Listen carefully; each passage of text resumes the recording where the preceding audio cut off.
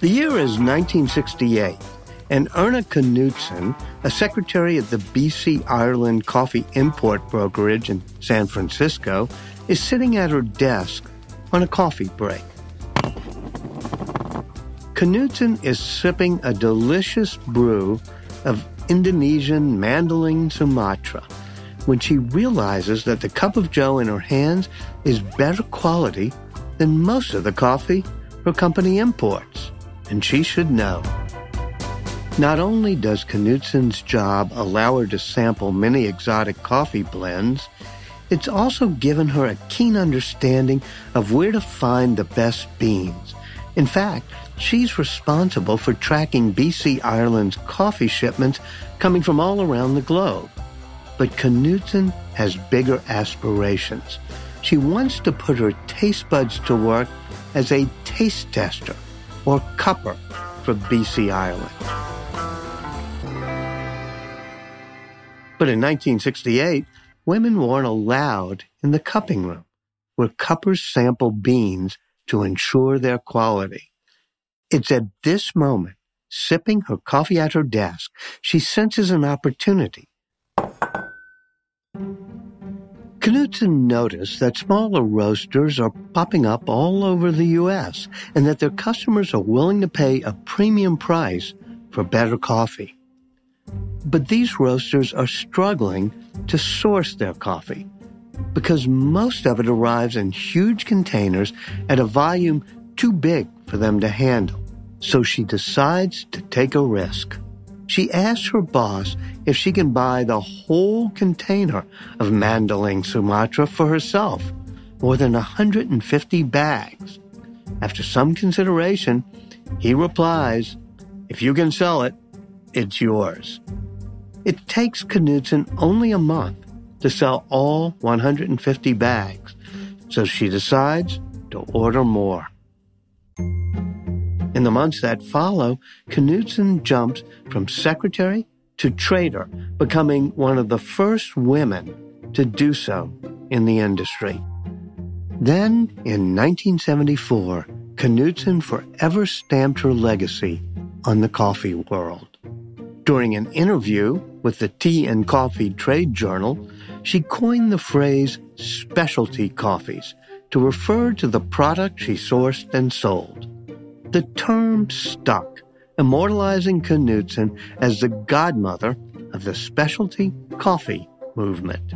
Then, in 1985, on its 100-year anniversary, Knudsen bought BC Ireland and renamed the company Knudsen Coffee Limited.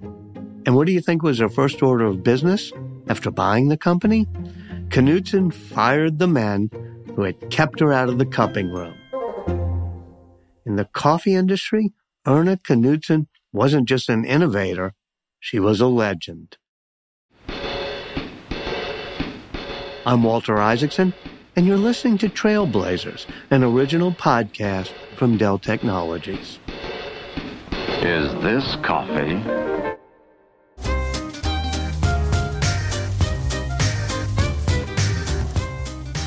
This is the coffee pot at work. Help me out, will you? Harold hates my coffee. What kind do you use? Don't just shake your head. Explain why the coffee's so good. Good taste. Instant Folgers. Listen to it perk.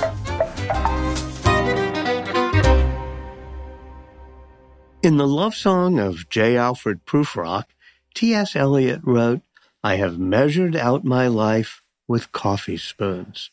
And it seems most of humanity does too. Coffee is one of the world's most popular drinks, with almost 2 billion cups consumed every day. In fact, coffee is the second most sought-after commodity in the world, with the global coffee industry being worth more than a whopping $100 billion. But it's been a long journey from deep within the African forest, foraging for coffee cherries, to standing in line at a hipster cafe, ordering a triple venti, half-sweet, non-fat, no-foam caramel latte. According to folklore, coffee was first discovered many centuries ago by an Ethiopian goat herder named Kaldi. Now, The coffee plant grows in the forests, under the trees, and Caldy notices that some of his goats are eating the red berries of the coffee plant. This is Jonathan Morris. He's the author of Coffee, A Global History. These goats become very excited. They start dancing. And when Caldy himself tried a cherry, he also began to dance. Believing they were magic, he took the cherries to his local imam, who tried them, declared they were disgusting, and spat them into a fire, where they roasted. The perfume from the berries is very attractive, and for reasons that still aren't really clear, from that point they decide to make a beverage with these roasted beans, and hence we get coffee. Historians agree that this story is likely more fiction than fact, but they also generally agree that coffee originated in Ethiopia. But it wasn't until coffee arrived in Turkey during the 16th century that it really started to resemble the drink so many people love today. It was here that the earliest method of manually brewing coffee was created using a tool called a jezve. The jezve, more commonly referred to as an ibrek, was a long-handled pot that could be placed over a fire. Because you would have basically used a pestle and mortar to create this sort of, very, very ground coffees. You put it straight into the ibrek with the water, you put it over the fire, you boil it. There are then various styles which go around the base of how many times do you boil this to a foam and then let it fall and then foam it again and let it fall. The end result, however you look at it, is it becomes a very concentrated, boiled taste to the coffee. So very, very dense, very dark, very strong, as we would say. Suddenly, brewing coffee was an activity that could be done every day, and this led to perhaps the single greatest disruption in coffee's history, the coffee house. For the first time, people of different classes and ranks were encouraged not only to gather together, but to sit side by side and talk. Here they shared ideas that were political, philosophical, and even revolutionary. And like all great disruptions, not everybody was happy about it. So the figure who most embodies this is Sultan Murad IV, who's an Ottoman sultan, rules from the 1610s through to the 1640s. He's very worried about sedition and rumors. So Murad decrees that basically all coffee houses can no longer be opened. And he goes somewhat further and says that people should go around and wherever they find a coffee house keeper with a coffee house open, they should literally string him up from his own doors. So this is a pretty dramatic approach, pretty drastic. But he failed to get people to stop drinking coffee, as did Kara Beg, the governor of Mecca, King Charles II of England, and King Adolf Frederick of Sweden. These leaders weren't wrong. History tells us the French and American revolutions, among others, were planned in part in the dark corners of coffee houses. But even under the threat of death, people still wanted their cup of joe. So coffee continued its journey into Europe and North America, where it began to unseat the most popular breakfast drink in the Western world, beer. The time that coffee first appears, nuns, that's to say women in convents, were drinking about 8 pints of small beer. I'm sure it must have been very small, but nonetheless, you see that this would not probably be conducive to being extremely active and mentally agile. Now, in the context of the work environment, throughout time, people have worked and traded in particular by networking, by coming together and so forth. So a lot of that was being done in taverns. The tavern is not again, a place that's perhaps conducive to good decision-making.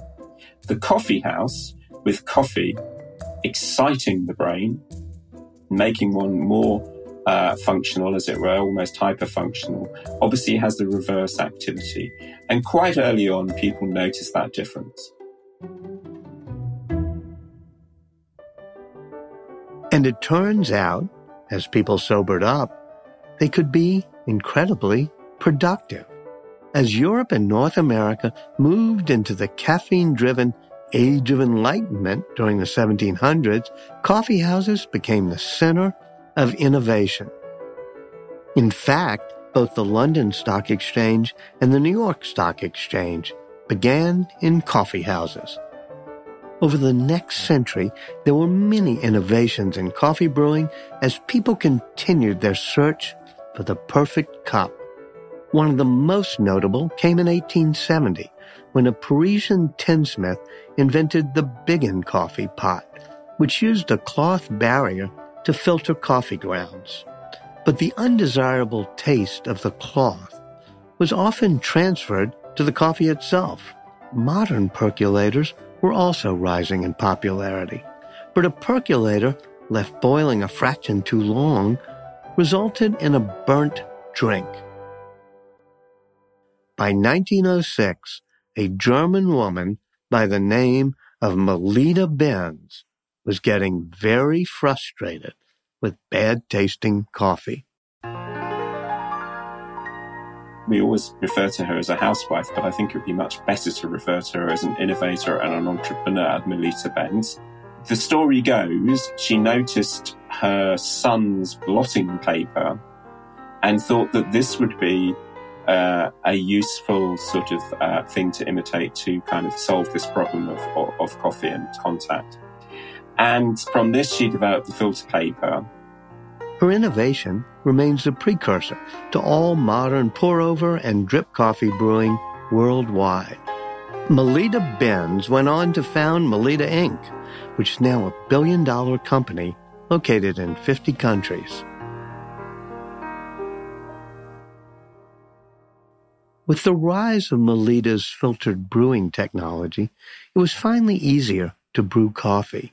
But that didn't mean the coffee itself was better.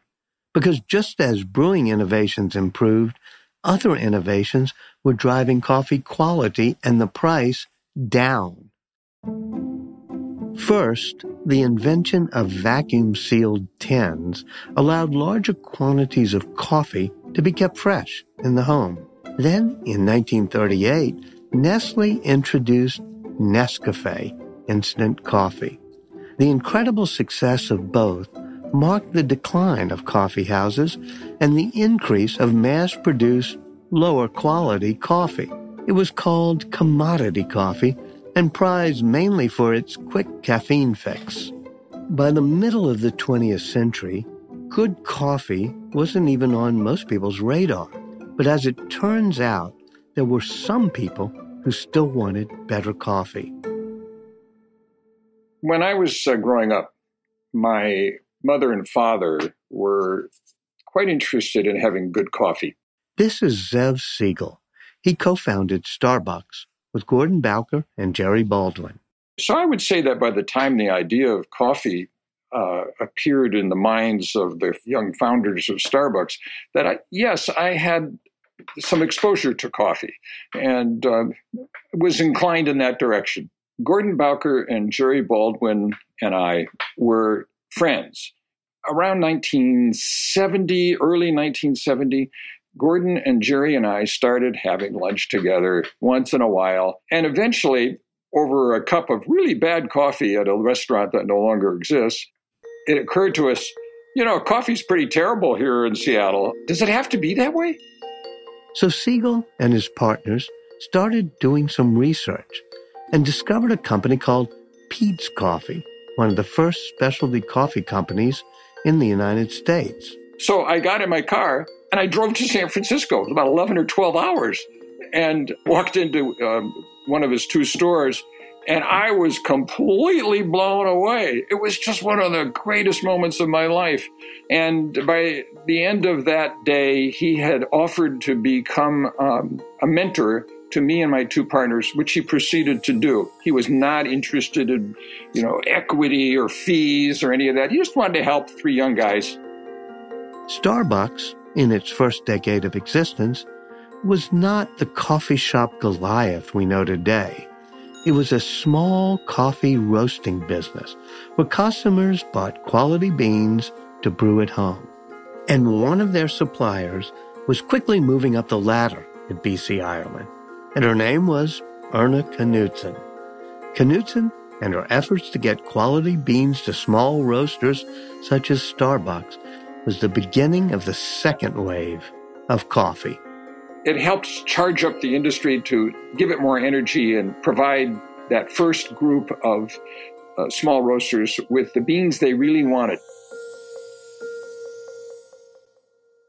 Slowly, people started leaving their homes again for coffee. But it was more expensive than the coffee and the vacuum-sealed tins. By some estimates, specialty coffee roasters were selling their coffee at almost triple the price of commodity coffee.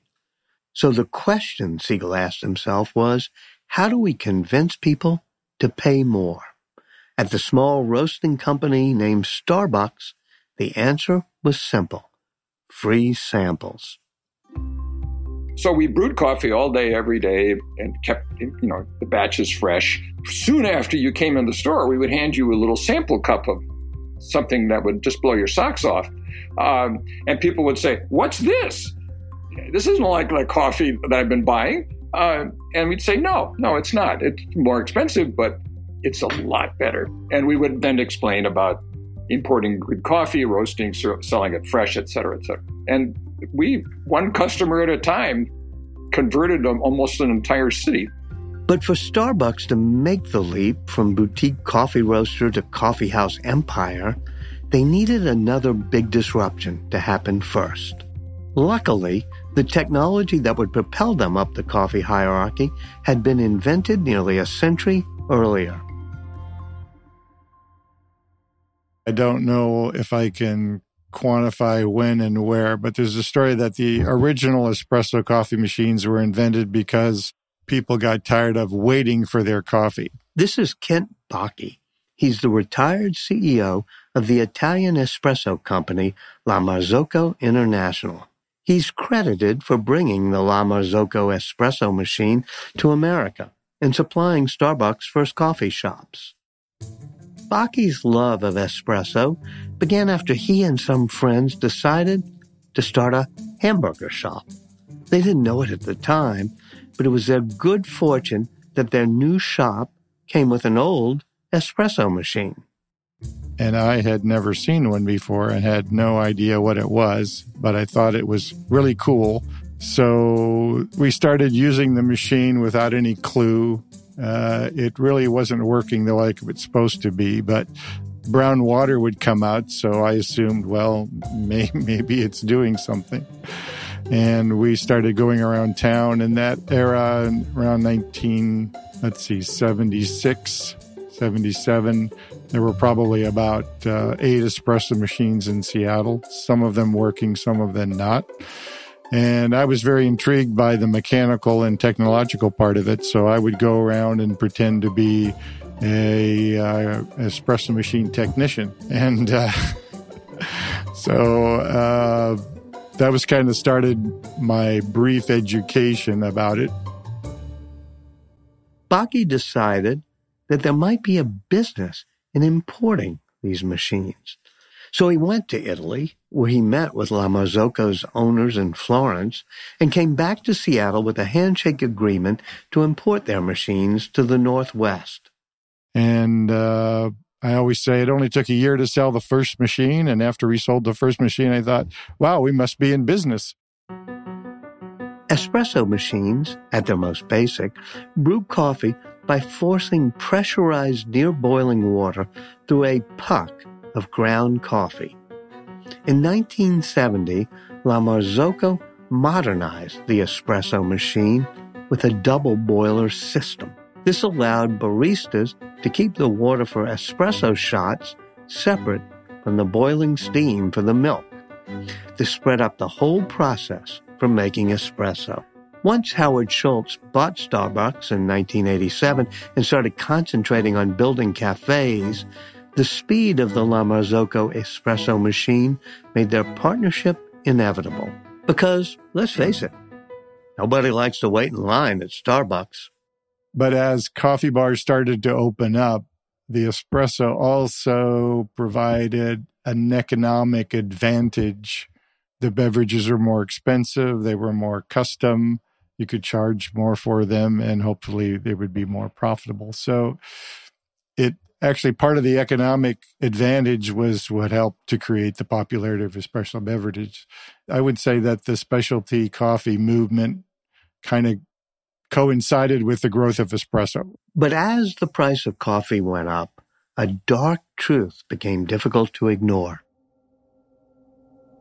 There was a harsh disparity between the price of coffee and the living conditions of the men, women, and children who were harvesting the beans. I think I had a subconscious thought that because espresso is handmade and it's a more expensive beverage, that would just by default trickle down to the farmer.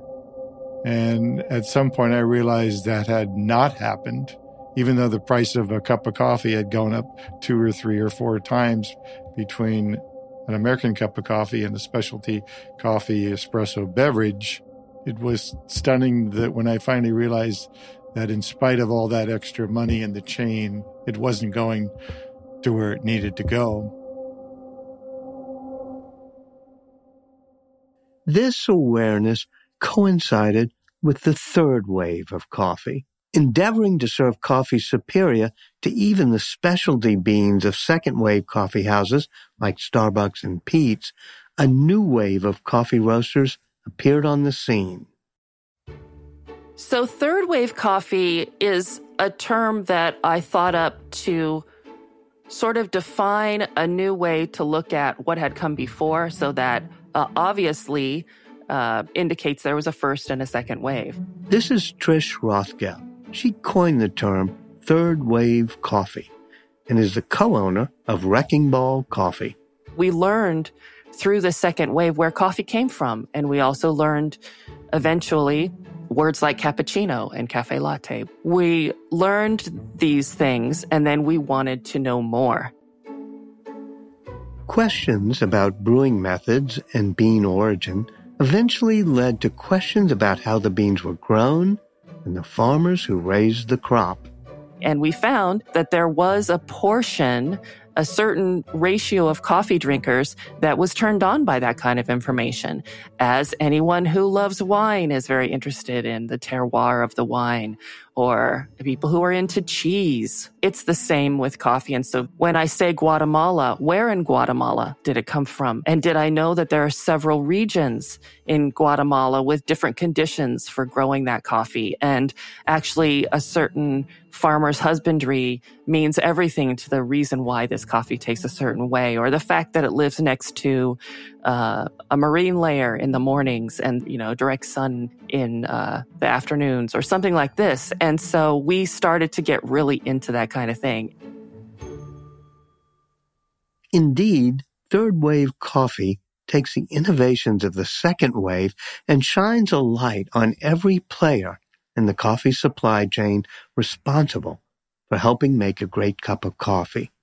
And as their dedication to consumer education put more attention on the farmer, an economic innovation was pushed farther into a North American consciousness: fair trade coffee.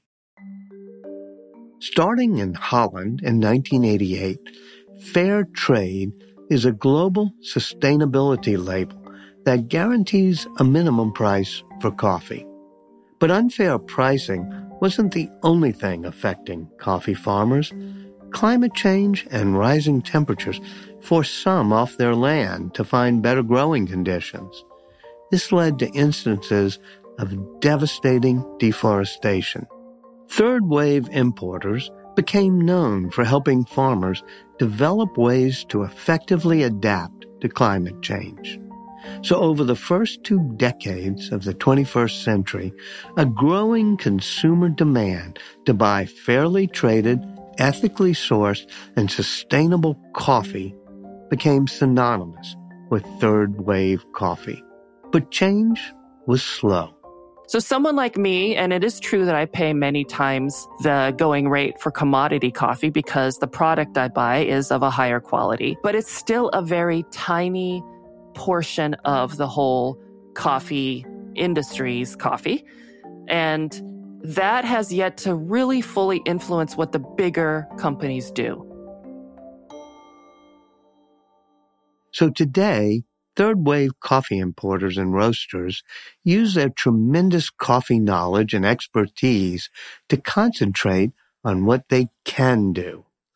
Convince consumers, one at a time, in a nod to the Starbucks founders before them, of the benefits of drinking a truly amazing cup of coffee. What I'm hoping is that more and more people can be turned on to specialty coffee or third-wave coffee, if only to know that it exists. It might not be something that you like to spend money on every single day, but you have to know that there's a reason why that coffee costs a lot of money.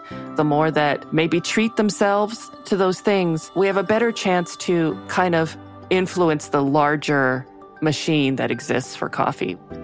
And in doing so, inspire the palates of coffee drinkers for years to come.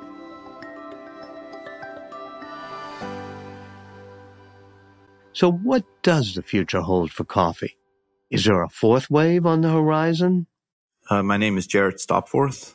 I have my doctorate in food science and microbiology, and I am the co-founder and CSO of Atomo Coffee.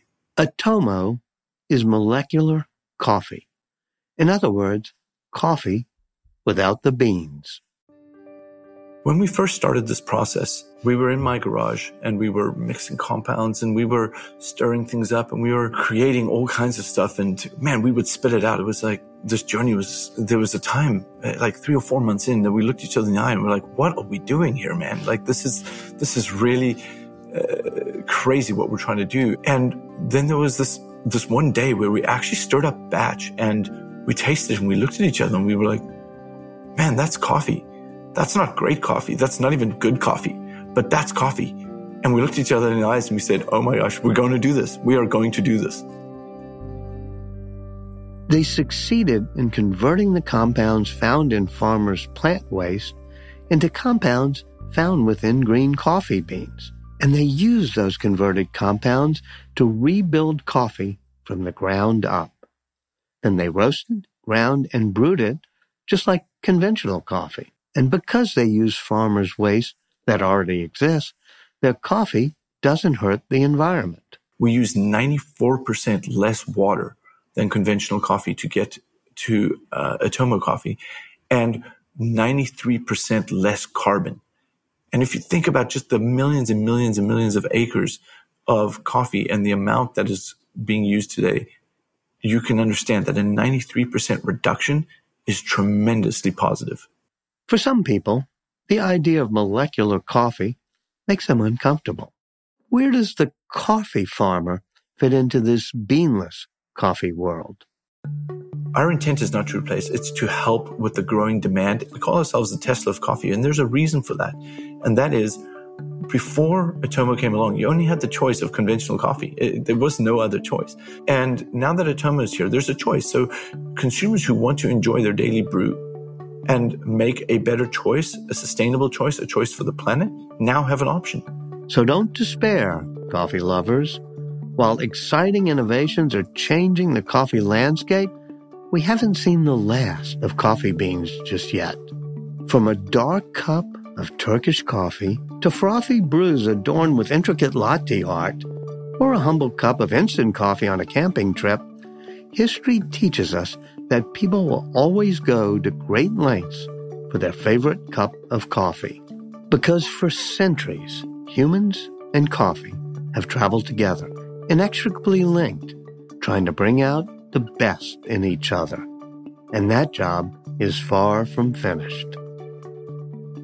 I'm Walter Isaacson, and you've been listening to Trailblazers, an original podcast from Dell Technologies. To learn more about the guests on today's show, please visit delltechnologies.com/trailblazers. Thanks for listening.